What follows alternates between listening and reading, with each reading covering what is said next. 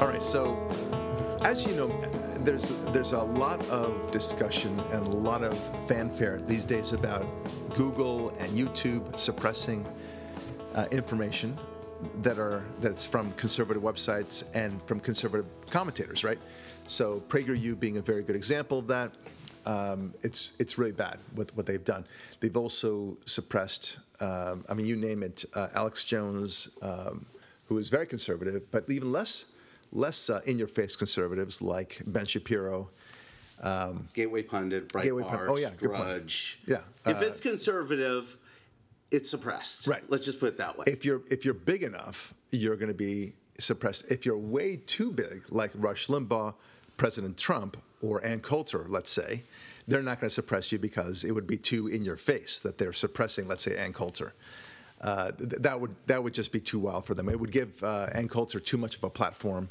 Likewise for President Trump and so on. Okay. Just we could discuss it later. They actually have suppressed President Trump. Oh, they have. Okay. All right. But I think the broader issue let me get to it. Those big people are subject to standard media bias. You can tell, Ari, that you want to get to this point, but he still just goes on, and I love him for it in his own way. He's giving me this look now, rolling his eyes. Oh, no, I don't want to tell you what he's doing now. That's not good. Chewing tobacco. Yes, okay, chewing tobacco. That's a pinch between the cheek and gums. Okay. That's not a suggestive gesture. Trying to keep this PG-13. PG-13. We're going for this. So there's a lot of this censorship going on. It's pure censorship. And what's fascinating to me is not just the fact that they are censoring, that isn't that a bad thing?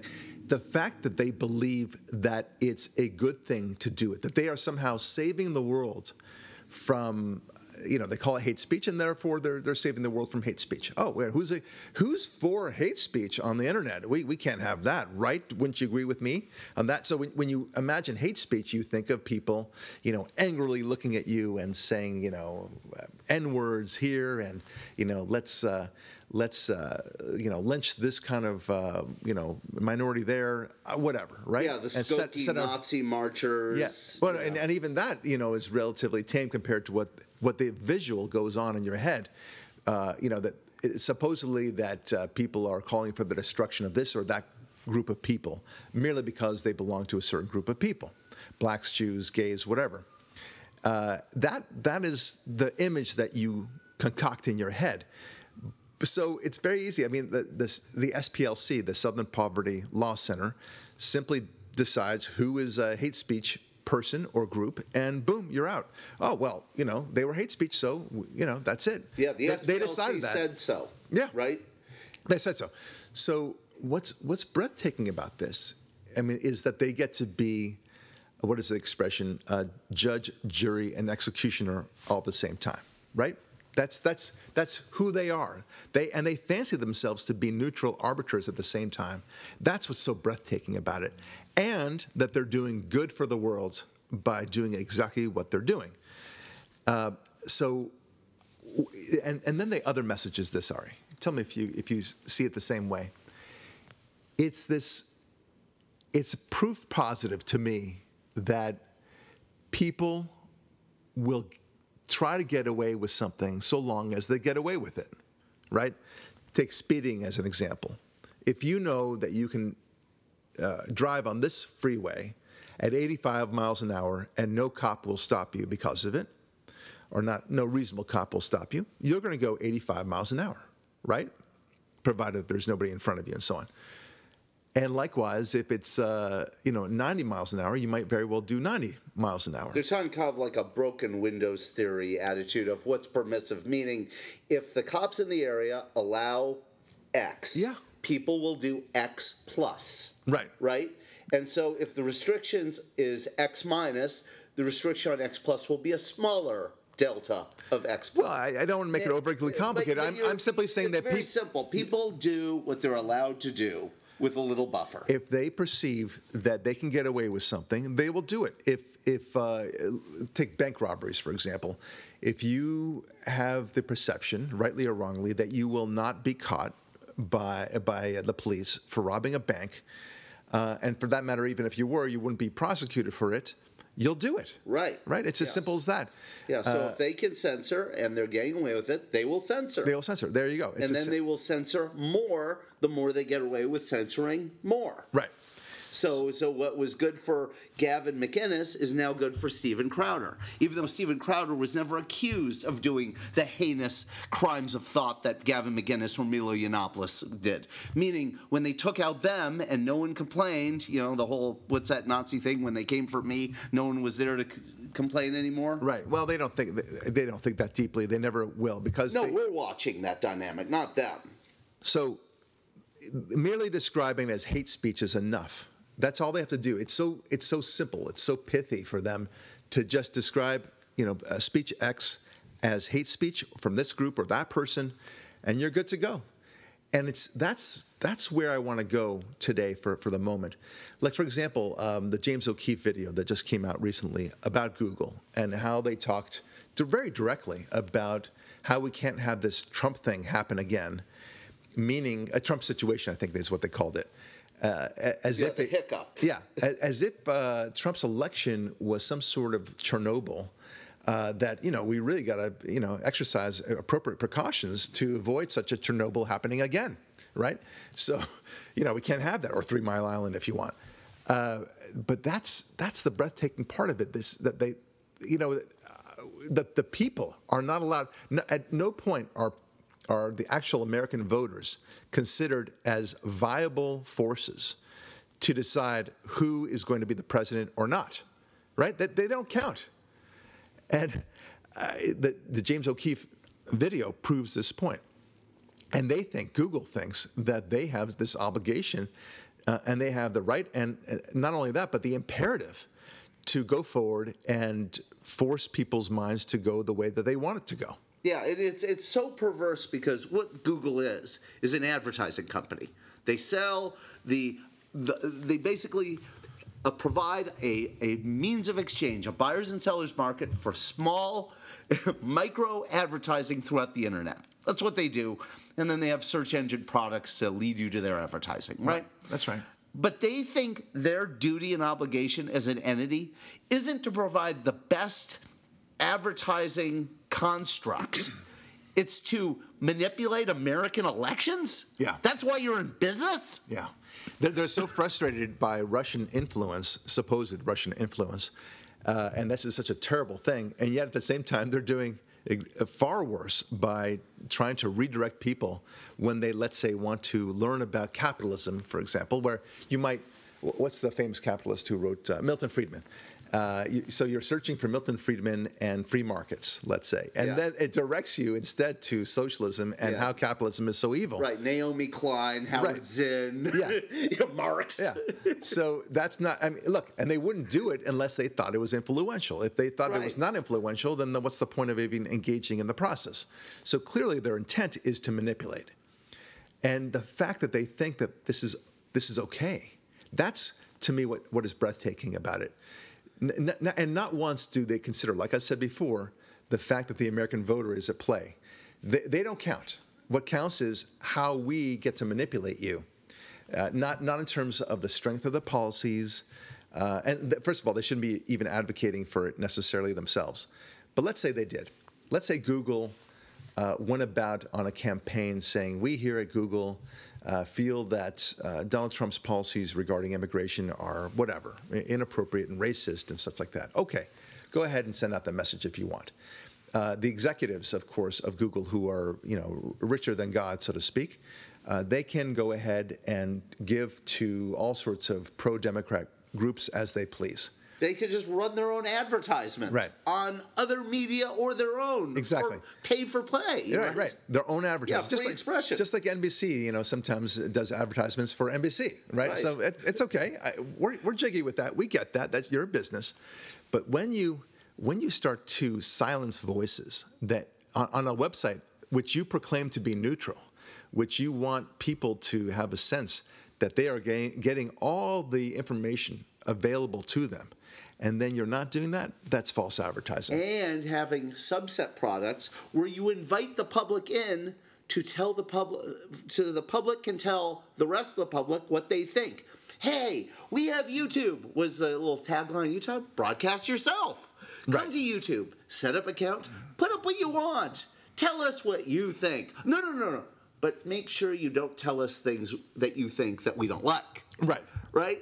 Are you an open mall like Pruneyard, versus Robinson? Where you invite people in and then go, well, no, we're a private company. You can't say that on our property. What's so interesting is that recently there was a congressional hearing. This was not a James O'Keefe, undercover investigation. This was an actual congressional hearing with Ted Cruz, Senator Ted Cruz from Texas, grilling one of the major executives of Google as to their clear bias and how they want to completely make sure that Trump is not reelected and so on, and how they seek to restrict videos and such.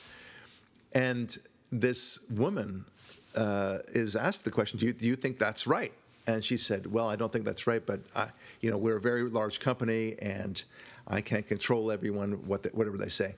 So they're hiding behind this cacophony of noises. Right, the corporate behemoth, our right hand doesn't know what the left hand is doing excuse. Exactly. Right? We're like Coca-Cola. We don't know what Dasani's doing. They're water. We're sugary water with fizz. Right. We don't know what they're doing. And you know who also said that? The cigarette companies. No. Hang on. You know who also said that? He gets too excited. We really ought to start these podcasts, I think, at 2 o'clock in the morning, when you're a little bit more subdued. I keep telling you that. I'm having my spaz attack like a 5-year-old does before they need their nap. Okay, so who else has been doing this? The Nazis, right? So the Nazis said, Hitler said, I didn't know that Goebbels was doing this. I mean, Hitler didn't have a single document saying that I hereby am authorizing the destruction of 6 million Jews. And the final solution and all those things. And of course, they got to say that they didn't know what the other hand was doing. I was just following orders, all those famous lines. I was fighting on the Western front, on the Russian front. What did I know? I mean, incredible things that came out of World War II. And yet we're seeing the same sort of language. I'm not equating them to Nazis, by the way. Well, I will, but you don't have to. I'm not equating to the Nazis. But I am saying that they are trying to shuck and jive when it comes to responsibility, and hiding behind the behemoth organization that doesn't know what the other hand is doing. It's unacceptable. You have to, at some point, accept the consequences of your people and your major people, for that matter. This is not a low agent who's typing on a Google things who said, "Hey, let's go screw with Trump." That's one thing. That's not good, but nevertheless, we understand that doesn't mean that Google is now saying the same thing. But when your top executives are saying that, then you do have to worry about that.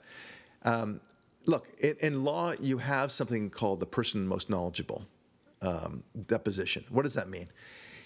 It means in a big corporation just like this, you should be able to notice the deposition of a person. You don't know who it is. You have to throw somebody at us that you are willing to be bound by, that will speak on the issues of X, Y, and Z, whatever that is for the deposition, let's say. Whether or not, let's say, the contract was properly enforced. What were the negotiations behind the contract, for example. And then you say, designate the person most knowledgeable regarding issues X, Y, and Z. And then we see them in deposition, and that's the person. And if they say something about the situation, you get to bind the corporation. Done. That's it. And that person can't say, well, I don't know. The better person for that would be John Smith. You can't do that. And the reason why we don't allow that is because otherwise people would constantly be hiding behind many other people in the organization, especially it's a big organization. We'd never get anything done. So they have to think long and hard of who the person most knowledgeable is, and then designate that person and then send him out for deposition. And the same thing should have happened with Google. And they went to Congress, no less, to testify under oath about it. And all she could keep on saying is, well, that's not the policy of Google. That's not what I believe. Yeah, the dog ate my homework is what she's saying. Well, even more incredulous than that. So these are statements by Google out there saying exactly what their policy is, and then only to deny that they have that policy. And I'm not the person to talk to.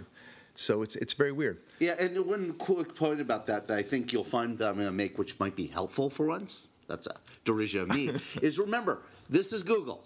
These are people who proclaim on the one hand to be the world's smartest people. And then she's out there going, well, I don't know how this all works. Yeah, that's right. Algorithm? What are you talking about? Algorithm. And then the second part is, this is Google. They know more about you than you know about you. They've been studying you. They have so much information on all of us. They have probably pictures of us with the porn we're looking at while we're using it, for all we know. They have that kind of ability. Well, speak for yourself. Come on, admit it. All of us. All of you out there, just admit it. Google knows, okay? Google knows. And you might as well be okay with it because Google knows. So this is a company that vacuums up so much information about all of us every minute of the day, and then this executive claims about their own internals. Oh, I don't know what's going on here. Yeah. How do they not vacuum up their own information? And this is a company that fired James Damore because they, yes, vacuum up information about their own people. They fired the whistleblowers that talked to O'Keefe the second they talked to O'Keefe because they vacuum up information. Well, no, so they're information vacuumers, and they don't know their own company. Because they can. That's the point. It's the famous expression about dogs, right? Why do they, right? Because they can. Yes. So, but likewise, Google does the things that it does because it perceives to be able to do so. And so it fires the insiders, the whistleblowers, and everything else. It does these restrictions because they feel like they can. And they hide behind the First Amendment. By the way, it's not a First Amendment issue, as much as people may think. Is the First Amendment implicated here? Yes, absolutely. But it's just not the same thing. When you advocate your business as a neutral arbiter of information and exchange of information equally weighted, then you ought to do that, especially when you're taking advertising revenues based upon exactly that. So they've demonetized PragerU. They've demonetized a lot of other organizations, and they've restricted videos as well, while at the same time taking our money. So it's that's more like fraud, I think. Well, right? false advertising, to be more specific. So you can't claim to be one thing, and then on the other hand, it's no different than saying that your beautiful house is, I don't know, 6,000 square feet, when in fact it's only 4,000 square feet, right? It has to be material, by the way. It can't be, if your house is 5,990 square feet when you've advertised it at 6,000, well, is that a material misrepresentation? No. But 4,000, yes. And this is becoming a material misrepresentation. Now, my main issue here, Ari, is not so much about what bad guys Google has become, and YouTube, that's related entities. That is certainly an aspect of it. What I'm really much more fascinated about is how it's really about human nature, and it's a study of why we have our American system of government in the first place. What do I mean by that? I mean that in the way that Google has taken liberties with the restrictions and decided to use its platform for very nefarious purposes, it's so telling, isn't it, of why we need checks and balances in the first place. Yes. Right?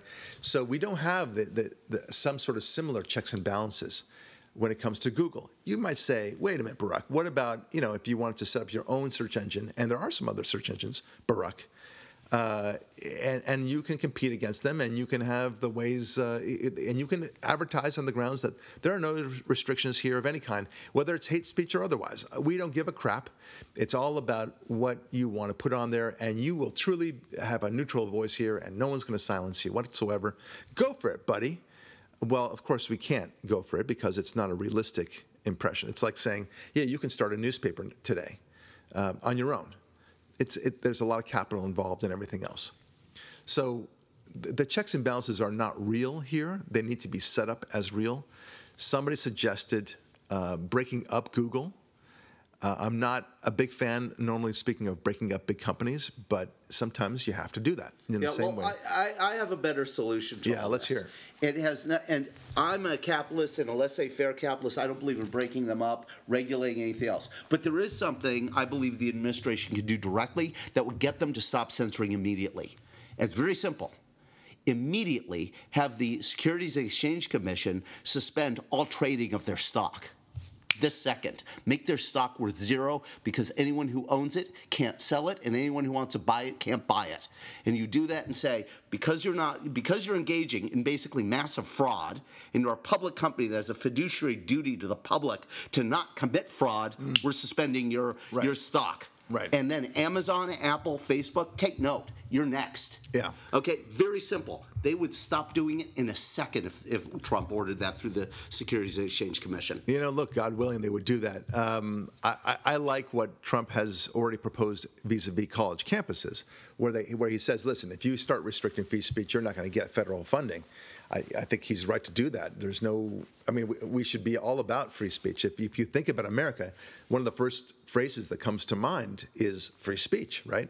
That's the country that has that free speech thing. It's called the First Amendment. Yeah, it's very interesting. You should go check it out. Yeah, that's that country with the free speech thing that everyone else has tried to break into to live in for some reason, and no one's trying to escape from. Maybe we should try this.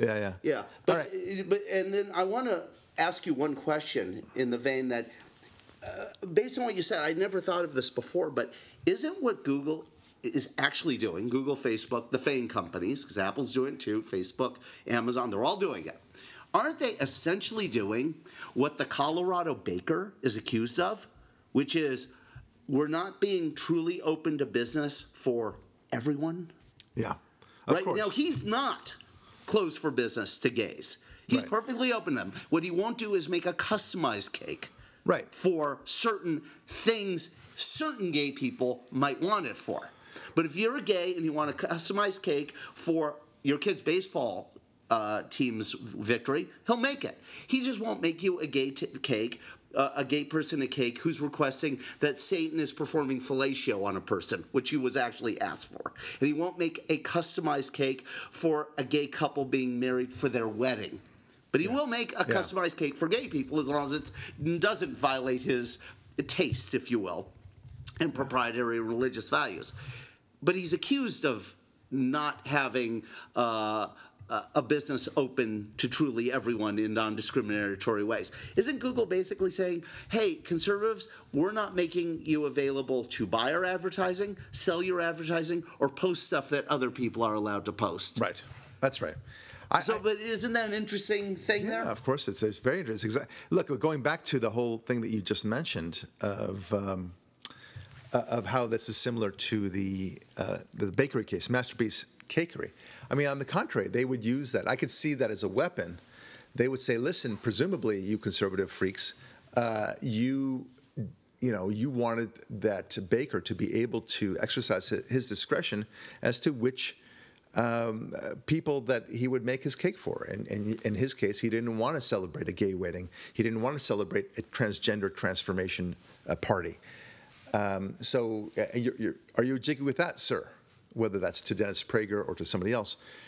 And we would have to say, yeah, we're jiggy with that. Well, why would you be so upset that we at Google would want to have our preferences as well?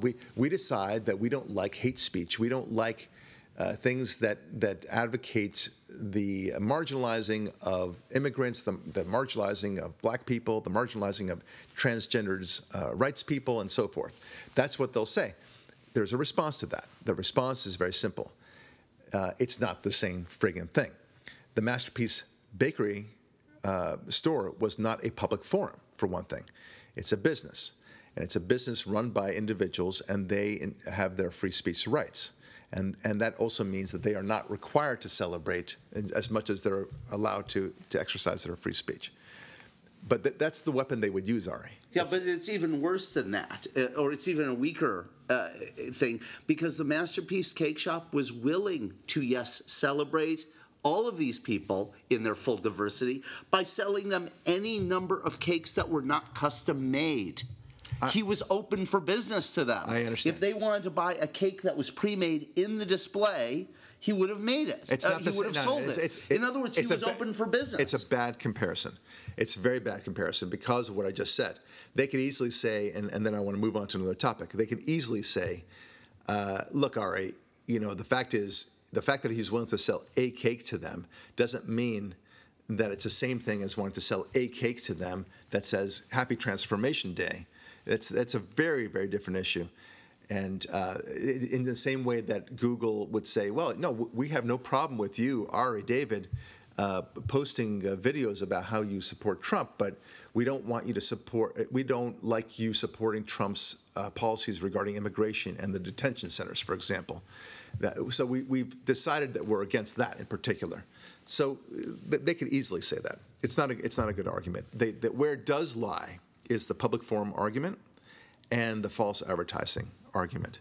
There's a whole bunch of distinctions there that are very important. Look, we're entering into a brave new world, and this is the point I want to make.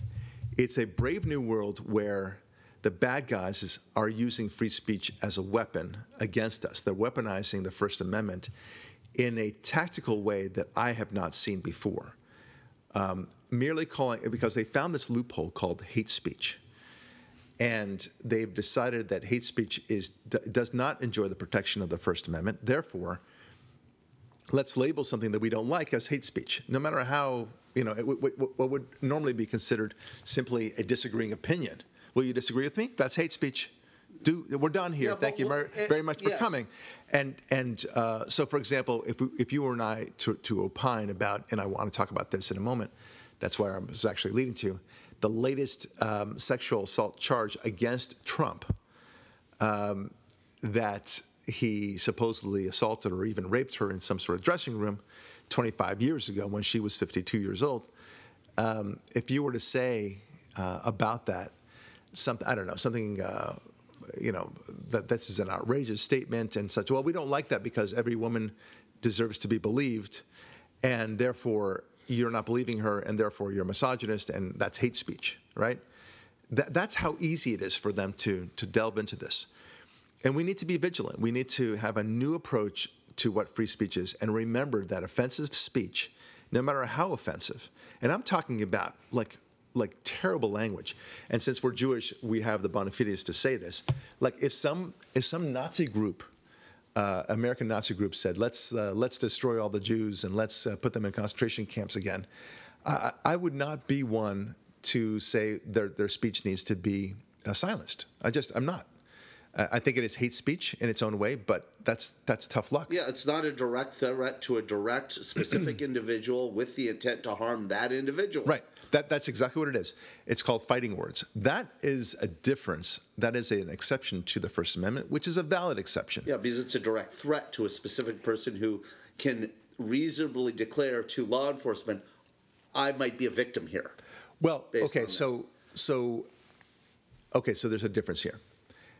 There's fighting words covers a lot of territory. One of the fighting words, for example, you wouldn't think it as fighting words as such, but if you were in a crowded theater and you said fire when you know there's no fire, that's not free speech.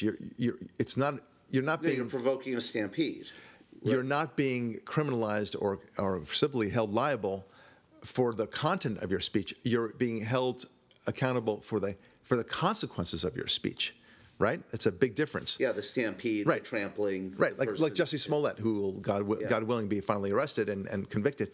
But it's not that you could say that he exercised free speech too, but no, there was a big lie. And what he's being punished for is the falsity of his statements, which, of course, led to consequences, bad consequences of the police being involved and so forth. So fire is a good example. Another example is if you were to say, I don't know, I want you to go out there and I want you to kill all the Jews, and you have a big fan base, whatever it is, and do it now. Do it at 12 o'clock, and we're all meeting in such and such place. That's fighting words. It's not even hate speech. It's fighting words, because you're being held accountable and even arrested, convicted, based not upon the content of your words, but the effect that your words naturally will have. That's different. Hate speech, or what the left calls hate speech, is a very different animal. It's basically they're saying we don't like that speech. Right. We don't like your opinion. They totally invented. It doesn't even exist because, okay, let's take hate speech to a literal place. Right. I hate, I was going to say Brussels sprouts, but I like that. I hate pork products. Right. Is that hate speech? Well, technically it is. I just said I hate something. Well, yeah. I'm a Dodger fan. And this is true. I'm going to say this. I hate the San Francisco Giants. I can't stand it when they win. Right. Now, do I hate the individual members who have either played, do play, or will play for the Giants as individuals? No. I just hate the team when they have their uniforms on and they're playing either my Dodgers or another baseball team, right? Now, I just said I hate someone classified specifically as a baseball team. Don't fans of sports love and hate one team versus another? That's how ridiculous this is. Yeah. What about foods? You hate meat, I think, right? No, I don't hate meat. On the contrary, I like it. You just hate the consumption of it, what it does to the body. Yeah. Okay, so are you a hater? Right. Of course, no. Your point that I don't want to drill down too much on it. The point is, it is too easy to call something hate speech. And you don't even have to get to the hating of food stuff. I mean, you're making a ridiculous example. Right, but my point is, I've never heard hate speech by these companies classified as a statement that even includes the word hate. I feel like I need to jump in. Ari, just hang on for a second. What I'm saying is that it's too easy to label something as hate speech merely because you want to suppress that. And that's what they're doing. So if we want to say that Trump is doing the right thing by building a wall, for example, right, then they decide that's hate speech. Yes. But there's nothing about it that it falls into the fighting words category. That's all I'm saying. So there's no consequence associated with it. They just don't like it, and they want to kind of force it. And they found this new way of making it very difficult for people to express themselves. And people are very cautious now on Facebook, on Google, and otherwise, because they're concerned that if they say something that somebody in the great hallowed halls of Google or Facebook decides is not acceptable, that they will be throttled, that they will be taken off of Facebook or Twitter or whatever. And so they're very cautious about their words. It's exactly the opposite of what we believe in the First Amendment. So I don't think I'm saying anything wildly, novel. And in some sense, it is novel because it's a fairly new enterprise. What they're doing, Google and otherwise, they're in these. It's really more or less the past 7 to 10 years where we really we felt the pressure of watch out for your words on what you say and what you think is an otherwise neutral platform. And like it or not, Facebook and Twitter and to a lesser extent Google Chat and all those things, they are the new platforms. It's not newspapers. It's not. That just is not the way it works anymore. So we are entering into this brave new world, and we have to be very careful about it. And Google, is hiding behind the fact that it's a private enterprise and wants it both ways. That's the dangers of it all. So again, what I'm really worried about, Ari, is not so much the fact that they're doing it. That is in and of itself a big concern. What concerns me more is that they think that it's acceptable to do it, that they're doing God's work, so to speak.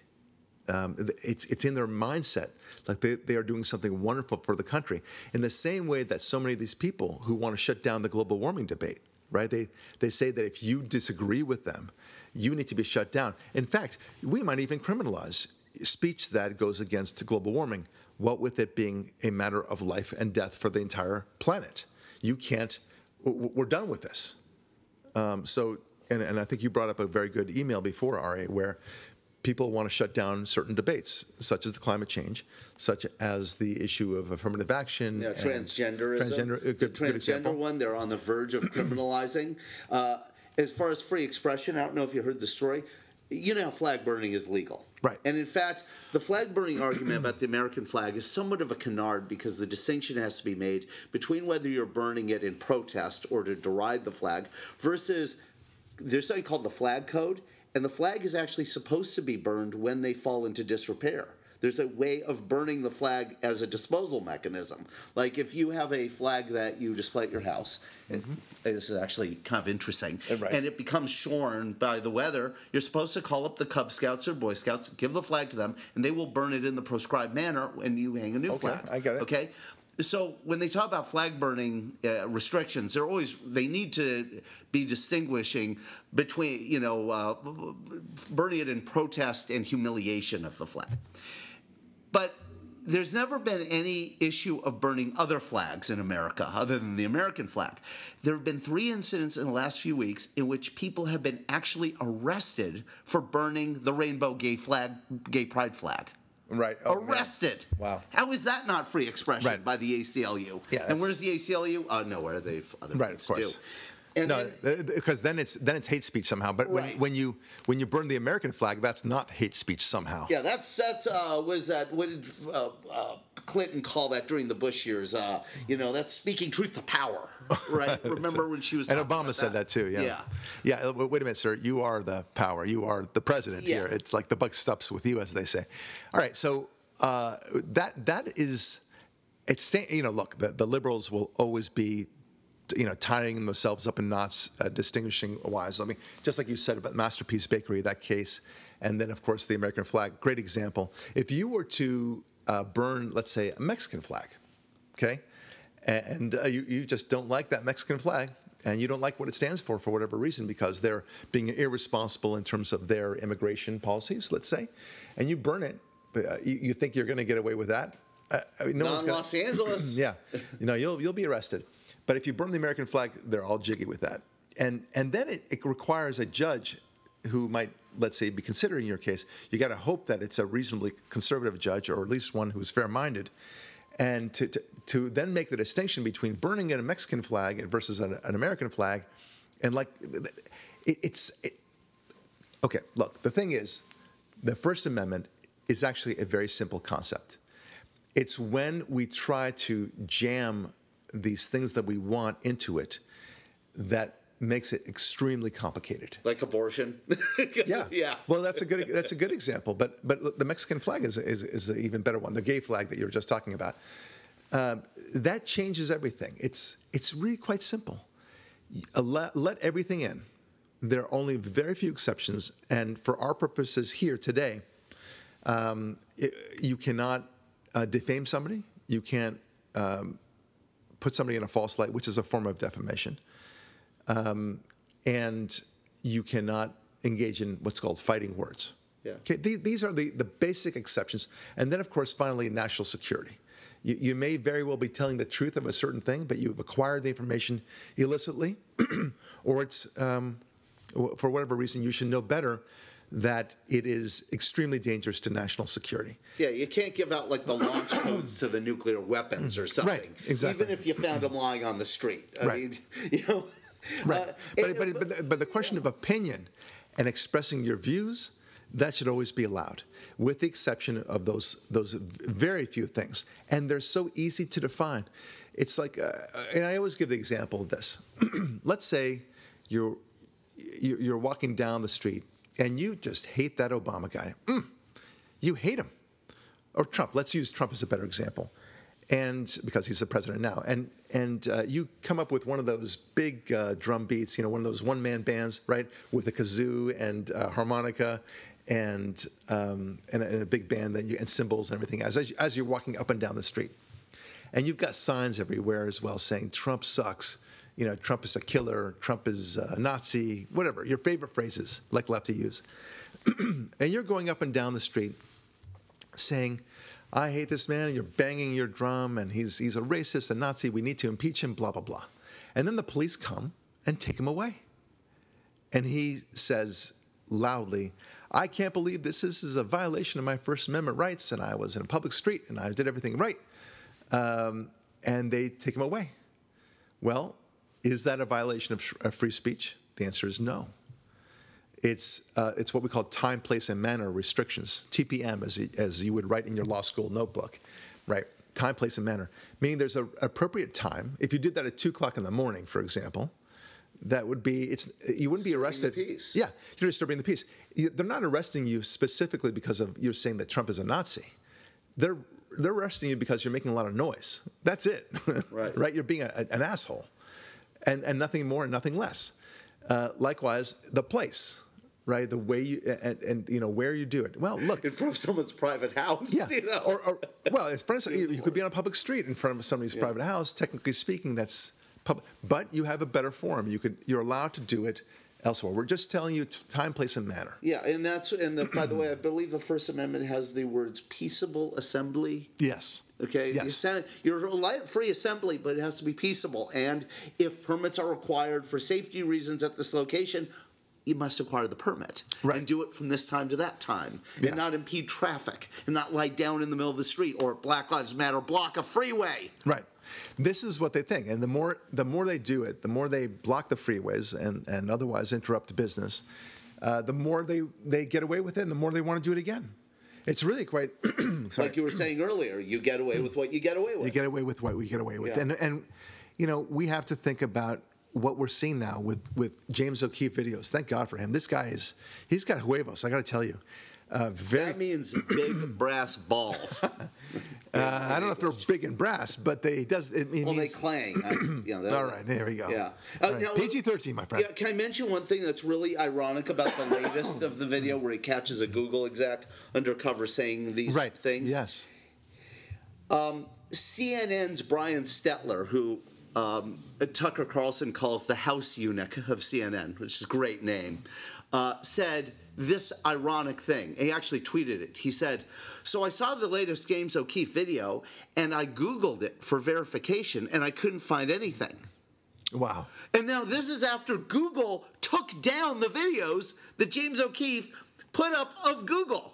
Right. I know. So you think Google is gonna? It's like putting up I know. Information about the dangers of smoking on Philip Morris's public billboard, website, right. and then having them take down the comments. And they're being surprised that they take down the comments. The mainstream media goes, well, Philip Morris isn't telling us this. This must not have happened. I get it. All right. You're right. And it's what we call chutzpah, right? Yeah. So it's chutzpah. But I'm not surprised at all that Google would take down this thing, which is so destructive of their own enterprise, so revealing of their own operations. But at some point, I don't know. It reminds me of that movie Dragnet that we talked about before, where the guy says, Chris Plummer, where he's supposedly fighting as a deacon of the Catholic Church. He's fighting these devil worshippers of this cult, and then only to discover that he's the lead of this cult. And eventually, he has the jig is up, and he says it's better to run both sides of the equation. That's a double dip. What's the point of running a church? But my point is that he is saying that the jig is up, sort of thing. And he says, look, this is what we are, and this is ultimately just like Hitler did, right? In the beginning. He said, "Oh, we have nothing against Jews. We just want to relocate them for their own protection." Yes. We want to relocate them. We want to do this. We do want to do that. And then slowly, they of course, took away more and more of their rights. They couldn't work in certain professions and so on. And the rest of the story. And by the end of it, it's like, let's go kill all those Jews. You're a Jew. You get shot on the street. It was very brazen, is what I'm trying to say. And Google's getting to that point now where they're saying, yes, you're right. We have been, and we will continue to stop any speech that we deem inappropriate. And you know what? We have a mission. And our mission is to fight climate change, is to fight Trump, or for a Trump situation happening again. And damn it, we're proud of it. At some point, that's going to come out. It has to come out, because that's everything that they're doing points to that. It can't be like who are you going to believe, me or your lying eyes, right? At some point, the eyes are all on them, and they can't hide behind the obvious that's transpiring, which is pure, blatant censorship and favoritism of one organization versus another. Very, very unfortunate situation. There will be more legislation on the Hill about this. I don't know how they are going to do it. I don't know how they're going to fashion legislation, or for that matter, the breaking up of Google or otherwise, that could actually pass muster when it comes to the First Amendment. What I do know is that an organization like Google, and I don't care how big it is, if they are going to suppress voices, then they need to simply come out and say, we are not a neutral arbiter of information. Just say it. Just say it. Yeah, Just say truth in advertising. we are You liberal. sell cigarettes, they kill you. So what? Right. We are. Look, I mean, for example, if you're an Mothers Against Drunk Driving, okay? Yeah. It says it right there in their name. They're against drunk driving. Their mission is to fight drunk driving, okay? They are not pro-alcohol. It's very clear. And for anyone to expect to put advertising on the Mothers Against Drunk Driving website that involves the sale of alcohol would be absurd, okay? Right. So they have to change their name to Nerds Against Conservative Control. Right, exactly. NAC. That's what I was going to suggest. But Google should basically say, look, we want you to know that we are a partisan website, and we believe in the following: we believe in the fight against global warming. We believe in transgendered rights. We believe in gay marriage. We believe in Islam. Whatever. We believe in sanctuary cities. We don't believe in the wall. We don't believe in Trump. Okay, great. Just say it. And then we can deal with you as we please. And another entity might come up and say, we do like Trump. We do believe in a wall and so forth. And that's all it is. It's basically truth in advertising at the end of the day. And I think that's where we win at the end of the day. So not just we, but PragerU, for example, is a good example. PragerU, we don't pretend to be a pro-neutral, or not a pro-liberal site by any stretch, right? We espouse conservative values, okay? Not necessarily Republican values, but our message, by and large, is conservative. We think it's common sense, but unfortunately, common sense is conservative. You go to PragerU not for opinions on everything from every position. You go to PragerU, and it tells you to learn positions basically in line with Dennis Prager's philosophies on a number of issues, right? Right. And if you don't want that, go elsewhere. Right. Isn't it interesting, though, that normally with capitalism, a competitor of Google, for eyeballs on the internet, would see what Google's behavior would do and go, you don't like what Google's doing, we're not doing it. Right. Where's Facebook? Where's Amazon? Where's Apple or Twitter going, we don't do that? Isn't it interesting that they all collude? They certainly collude. But let's talk about, let's say, TED Talks, for example, because I want to go back to the different forums, right? TED Talks are something similar to PragerU. And TED Talks, by and large, they present issues with a liberal skew. Now, let's say I have what I perceive to be a great video concept for them. I might very well present it to them. It would probably relate to how God is so central in our lives, and the greatest way to avoid depression, let's say, is to really bring God into your lives. Is it 100% foolproof? No, but I think it's really a starting point. Wow, that's so hateful. Right, and they would say, no, thank you, okay? And would I sue them for not putting me on? No, because they don't pretend to be some sort of neutral arbiter, as a neutral arbiter of information and videos. I don't expect that from them. When I think of TED Talks, I think, okay, these guys have, their agenda. They want to advance certain things. Toxic masculinity, and studies show this, and studies shows that, and new sex ed techniques for 5-year-olds, right. Stuff like that. Why climate change is going to destroy us, right. Things like that. Okay, right. Why while mutual masturbation is the way to go? Why I don't know. Why transgenderism is fantastic? While child porn is somehow okay, and while life in China and North Korea is so happy, right? Exactly. Things like that. So that's what. Okay. By the way, I don't know that they've ever had videos on any of those topics, but it would surprise me, right? Eventually. So, so just to make my point here, they don't pretend to be a neutral platform, and they don't tell people, hey, anyone can come onto this, and we have to give it, you have to give the platform for which they can do their videos. No, they're very well produced videos. They're rehearsed. They have a mission. Thank you very much. Just like PragerU has its mission on the other side of the political spectrum. Google's different. Google pretends to be something that it clearly is not. And look, the good news is, at some point, I think people will not be fooled. They will understand with so many James O'Keefe videos and so much backlash that they're not considered a neutral arbiter.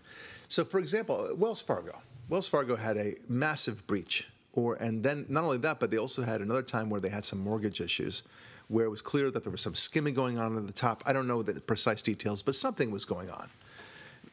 and Wells Fargo had to retreat and say, look, we really apologize. We're rectifying this problem. We're making this better.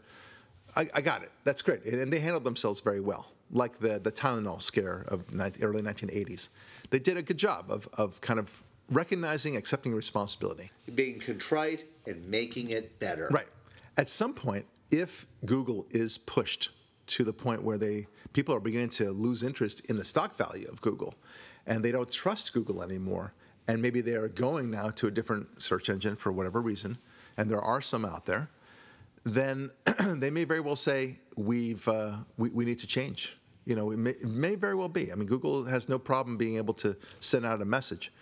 So let's see what happens. I doubt it, but they have to be caught. It's like it's like that moment when you're caught by the cop, for speeding at 95 miles an hour when the most you could have gone is 70, and then you say, gosh, I really wish I feel foolish now.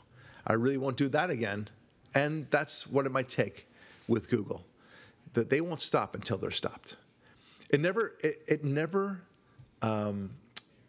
Nothing amazed me more, I think, than a very small story that came out of a town called Bell, California. You may remember this, Ari. It was about, 10 years ago or so? Yeah, and I had a friend, one of our friends from our little email lists was instrumental in making that one happen. I'm not going to say his name, but... You mean to expose it? Yes. Yeah. Anyway, the gist of it was, and let's not get into too much of the details. I could be slightly off. The gist of it was the government was stealing everything from the taxpayers. Okay, so thank you, but that's not where I was going. Okay, so I didn't ask you to summarize it for me. I'll tell it. Thank you very much, Ari David. Anyway, he's a good man. He means well. I'm not good. No. Oh, that's true. But you mean well. No. Okay, well, he's not good, nor does he mean well. Just normal. Anyway, so here's a town where the city officials simply decided there was some money coming in, and they just simply decided that they were going to give themselves, and this is a small town, mind you, a really tiny town. They were just going to give themselves salaries between, I don't know, $300,000 and $700,000 a year, and no one was stopping them. It was really quite remarkable. Right. And the people didn't notice because, there's still a little bit of money left over for the potholes and things like that. And there was some minor change, and then people said, well, what are you going to do? Government. But in fact, they were just taking everything for themselves, and nobody had any problem with it. The people who were taking it had no problem with it. And it happened for so long. Yeah, incrementally that no one noticed until... No, that's not where I'm going with this, Ari. It happened for so long that the people who were skimming, and it wasn't even skimming, they were just taking, just thought that was the ordinary course of business. They had a great gig. They never thought of what they were doing as wrong whatsoever. And then, of course, they got busted at some point. And then, remarkably, I say remarkably, but it's really not remarkable, these people who were caught, they had to admit it, they said, I now look on it as like it was crazy what we were doing. But just at the time, we never thought anything we were doing was illegal. And of course it was. And I'm so embarrassed about it now. Those were words to that effect that every one of them said they just couldn't believe that they had done what they had been doing. And that's what's going to happen, hopefully, with Google and such, or at least as a nation, that we begin to realize, whoa, we do treasure the First Amendment. This is bad for us at the end of the day. This will be self-destructive if we don't do something about this now, or at least hold these private companies to account. Either you are a left-leaning / right-leaning company, or you're a neutral company, and you just have to hold yourself out correctly. And if you don't, well, you're going to pay the consequences, either from a user interface point of view or from a monetary loss, or worse yet for you, Google or Facebook or otherwise, from a liability point of view. So it's a big deal. It's a very, very big deal. And First Amendment may not even be the main weapon that changes us all around. It may very well be just pure false advertising at the end of the day. We live in very odd times. The First Amendment needs to catch up with the technology and the state of what's happening to newspapers and otherwise. And it will catch up. I think it'll be very meaningful. It's too meaningful to too many people, such as you and I, that the First Amendment continues its thriving nature. And we seem to understand that we cannot succeed as a nation without a thriving and well-protected First Amendment. It's the First Amendment, after all, not the 15th or the 22nd. It's the very First Amendment, and there's a reason why it's the first. At the end of the day, it's remarkable to me, Ari, that voices out there are still being heard. Even if Google were to completely limit Dennis Prager, Ben Shapiro, Larry Elder, you name it, and even the Ari Davids of this world, right? Every single one of us, let's say, the voice of conservatism would still ring true. It would still be there. We would still vote for Donald Trump's. I think it's hubris on the part of the left that thinks that they can actually change people's minds by redirecting them when they want to study Milton Friedman about capitalism, and then they're redirected to Howard Zinn, like you suggested. I don't think they're going to be fooled. The left thinks that they can fool you merely by redirecting you, but that's not the way the human brain works, not the way the human brain works, nor the way the conservative mind thinks at all. We're far too smart for that, and we will find ways of doing it. Right. Mike Cernovich posted something a couple years ago about Twitter censorship that was brilliant. He said, they shut us down the internet? You know what we'll do? We'll go into the street with pamphlets. Right. We'll just hand them out. Right. Because you know why? Because it works. Yeah. Yeah. Dump them from a plane. That's right. We can do that, and we're not, and we will seek it out. There's no issue there. They cannot stop our church meetings. They cannot silence it this way. At the end of the day, the information will come out. The truth always does come out. Yeah, and by the way, imagine if a phone company turned off your phone service because they were listening in on your conversations and didn't like what you were saying to your friends. That's what the social media censorship is. We're only communicating to people who have chosen through a handshake to hear our stuff. And then they're saying, you can't talk to them. Right. When the full extent of this comes out, whether it's Trump or someone else shutting down their stock trading through the Security and Exchange Commission and forcing the big mutual funds to tell Google, you cut that out. Yeah. Or it's some Supreme Court decision or some set of massive class action suits where they have to pay every user $10. Imagine what it would do to Facebook to pay every user in America $10. Yeah. Goodbye, Facebook. Exactly. Right? Exactly. Look, things will shuffle out at the end of the day. When there's been too much overreach by any one company, it never works out well for them. And I guess that's the way we have to leave it. We have to understand, I guess the main message is, folks, don't worry too much about this. It's more of a study of human nature and how people will abuse something so long as they can abuse it. The answer, though, and the corollary is people will abuse you so long as you let them abuse you. So don't let them abuse you. Take charge, speak your mind, and take a stand. I'm Barak Lurie. Thanks for listening, and we'll talk with you next week.